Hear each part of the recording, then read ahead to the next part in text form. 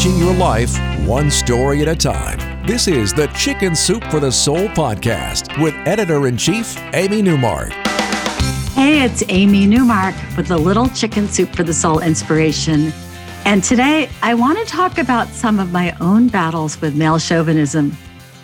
In a way, they're kind of funny, at least I think so, because sometimes you have to have a sense of humor when you're dealing with ingrained male ways of thinking. Now, these things happened years ago, but they show where we've come from. And unfortunately, these attitudes are still prevalent and they pervade the relationships that women have in business and their personal lives even today. So my first story has just been published in our latest book, Chicken Soup for the Soul, Be You, which is a collection of stories about female empowerment, self-discovery, self-esteem, and in some cases, reaching for the stars. And by reaching for the stars, I mean achieving goals, including breaking into professions that were dominated by men. I know how that feels, having worked on Wall Street in the 1980s and 1990s when women were rarely in professional positions and sexual harassment was just part of everyday work life.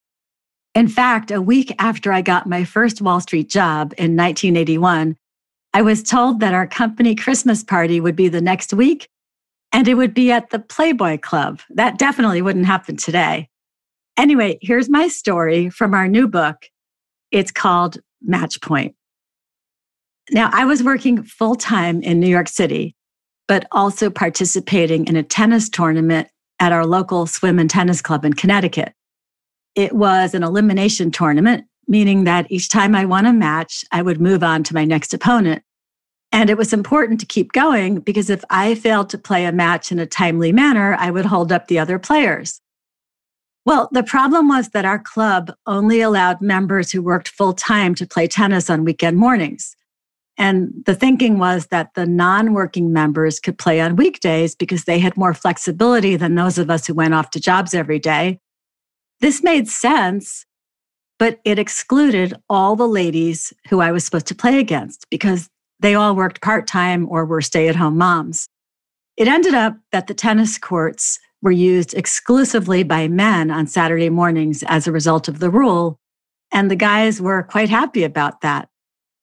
The entire board of directors of the club was male, and they all played tennis, so I was outnumbered as I prepared for my battle.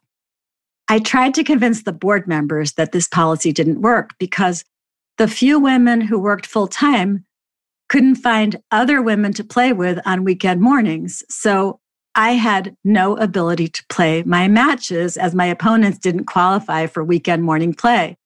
But the board members stuck to their position. Weekend mornings were reserved for members who worked full-time.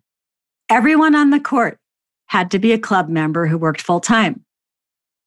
So it really felt like all these men were lined up against me, trying to preserve the status quo. It was frustrating and maddening, and I felt very alone. But then I realized something.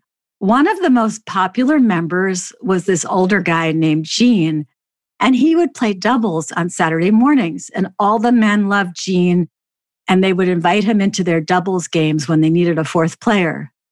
Well, Gene didn't work full-time. He didn't work at all. He was retired. So game on for me. I called the board member who had told me that I couldn't play my matches on Saturday mornings because my opponents didn't work full-time. And I said it was such a shame that Gene would no longer be able to play on weekend mornings. I expected the board to inform Gene immediately that he was no longer welcome on the courts on weekend mornings. Well, this caused a major problem for the guys. Gene was their buddy. I totally had them. Match point for me. Those guys had known all along that Gene was breaking the rules, but they never expected anyone to make it an issue. They just assumed that men could play on weekend mornings because they were entitled. Shortly afterward, the board changed the rules to exactly what I had suggested. As long as one member playing on the court worked full-time, that member could invite any other member to play on weekend mornings. My next challenge was to convince my female opponents that they truly were allowed to play with me on a Saturday morning. They were so cowed by the male dominance of the courts that they were fearful about invading. It really did feel like a boys' club out there.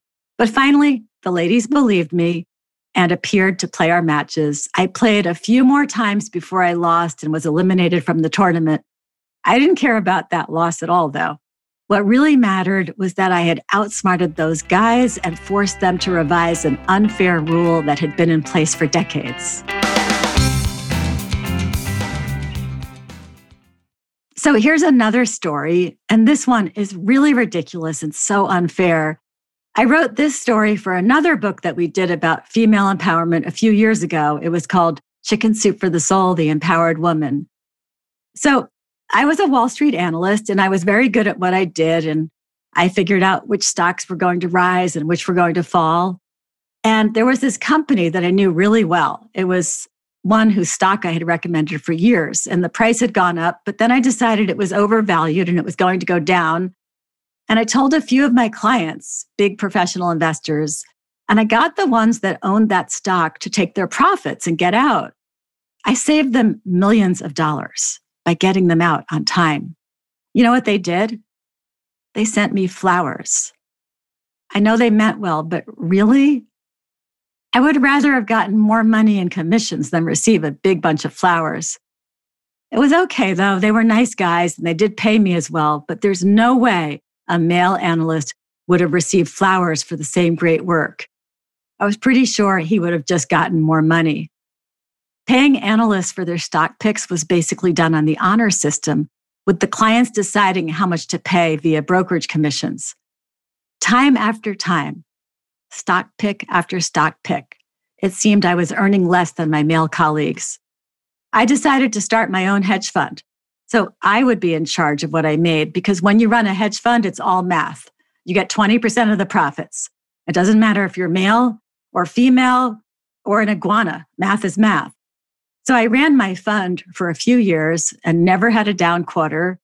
I got my 20% of the profits and made a nice living while working from my house and being there for my young children. I only had one run-in with a male chauvinist while I ran my hedge fund. He called me one day to complain about something, I forget what, and he accused me of running school bake sales instead of my hedge fund. Well, I had this policy. I had already decided that each quarter I got to fire one annoying client. The way you fire a client is just by sending them back their money. So I sent this guy all his money, and then he begged me to take him back. But I was working too hard to make money for someone I didn't like, so I didn't let him back in. There was a lot of male chauvinism on Wall Street, but I navigated my way through it. Sometimes I could even use it to my advantage because guys didn't expect me to be smart. They saw this petite, pretty blonde woman, and they thought I was some kind of bimbo. And it allowed me to get a lot of information out of them, sometimes figuring out stuff that no one else knew. I was written up in Forbes magazine for being the first analyst ever sued by a New York Stock Exchange company. I had exposed the massive accounting fraud perpetrated by their CEO and other top officers. I had figured out the fraud using two things: my ability to get men to talk to me on the phone, and also math. When the company's own accountants finally conceded that what I had been telling them was true, the top management team was fired and their stock went to zero. Their lawyer ended up apologizing profusely to me during a deposition when I proved to him that his clients were crooks.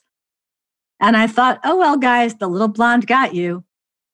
Well, then I got the coolest job. I kept running my hedge fund, but I also joined the management team of an exciting new startup telecommunications company. I was the EVP of strategic planning, and it was a company with huge potential. But when I joined them, they were out of cash. Well, because of my reputation as a straight shooter on Wall Street, there was a hedge fund that was willing to invest $6 million in the company's stock as long as I was on the executive team. So things were looking up. It was my presence that brought in the crucial cash infusion. And for the next 2 years, I was a critical member of the management team. And we raised tens of millions of dollars. And we grew the company like crazy. And I felt like I was getting respect. The environment was definitely getting better for women in business, and I was the company's representative to Wall Street. I talked to all the investors and kept them up to date and interested in our company. And I was always part of the team that presented to institutional investors as we raised money to fuel our incredible growth. I was the one at the front of the ballroom or sitting at the conference table explaining the PowerPoint slides. And when you raise money for a big company, the investment bankers take you across the country on what is called a road show. So on one road show, we were in Denver for breakfast and we had a big lunch meeting in San Francisco with 50 important investors. And then our flight was canceled. And this was before smartphones. So my colleagues and our investment bankers, all guys, just stood there at the gate looking lost. And I ran over to one of those airport phones that they use to page people. And I asked the operator to put me through to whatever charter jet service existed at the Denver airport. And then I chartered a jet with my credit card, rushed everyone to the other side of the airport where the private planes were, and we took off for San Francisco. We made it just in time for the lunch meeting. But I sure felt like a bit of a mother hen that day, ushering those captains of industry around while they just stood there flummoxed. The biggest deal I was involved in was a $225 million capital raise. And that time we didn't fly commercial because we were going to so many places, multiple cities per day. So the CEO, COO, vice chairman, and I were on our private plane one night, along with a few of the investment bankers. And I started to feel like the grown-up on the Gulf Stream as the guys watched some stupid movie that involved Eddie Murphy and obese people sitting around a dining room table passing gas. And these captains of industry were in hysterics, and so were the investment bankers. And I thought, wow, we're raising hundreds of millions of dollars if people really knew. But that was just a male-female thing. Anyway, I presented to the potential investors at every meeting, and I was one of only 4 people who reported to our CEO, and we had thousands of employees. So I really felt like I had arrived. I was the only woman on the plane. I was an integral part of the team that had this successful roadshow and raised $225 million.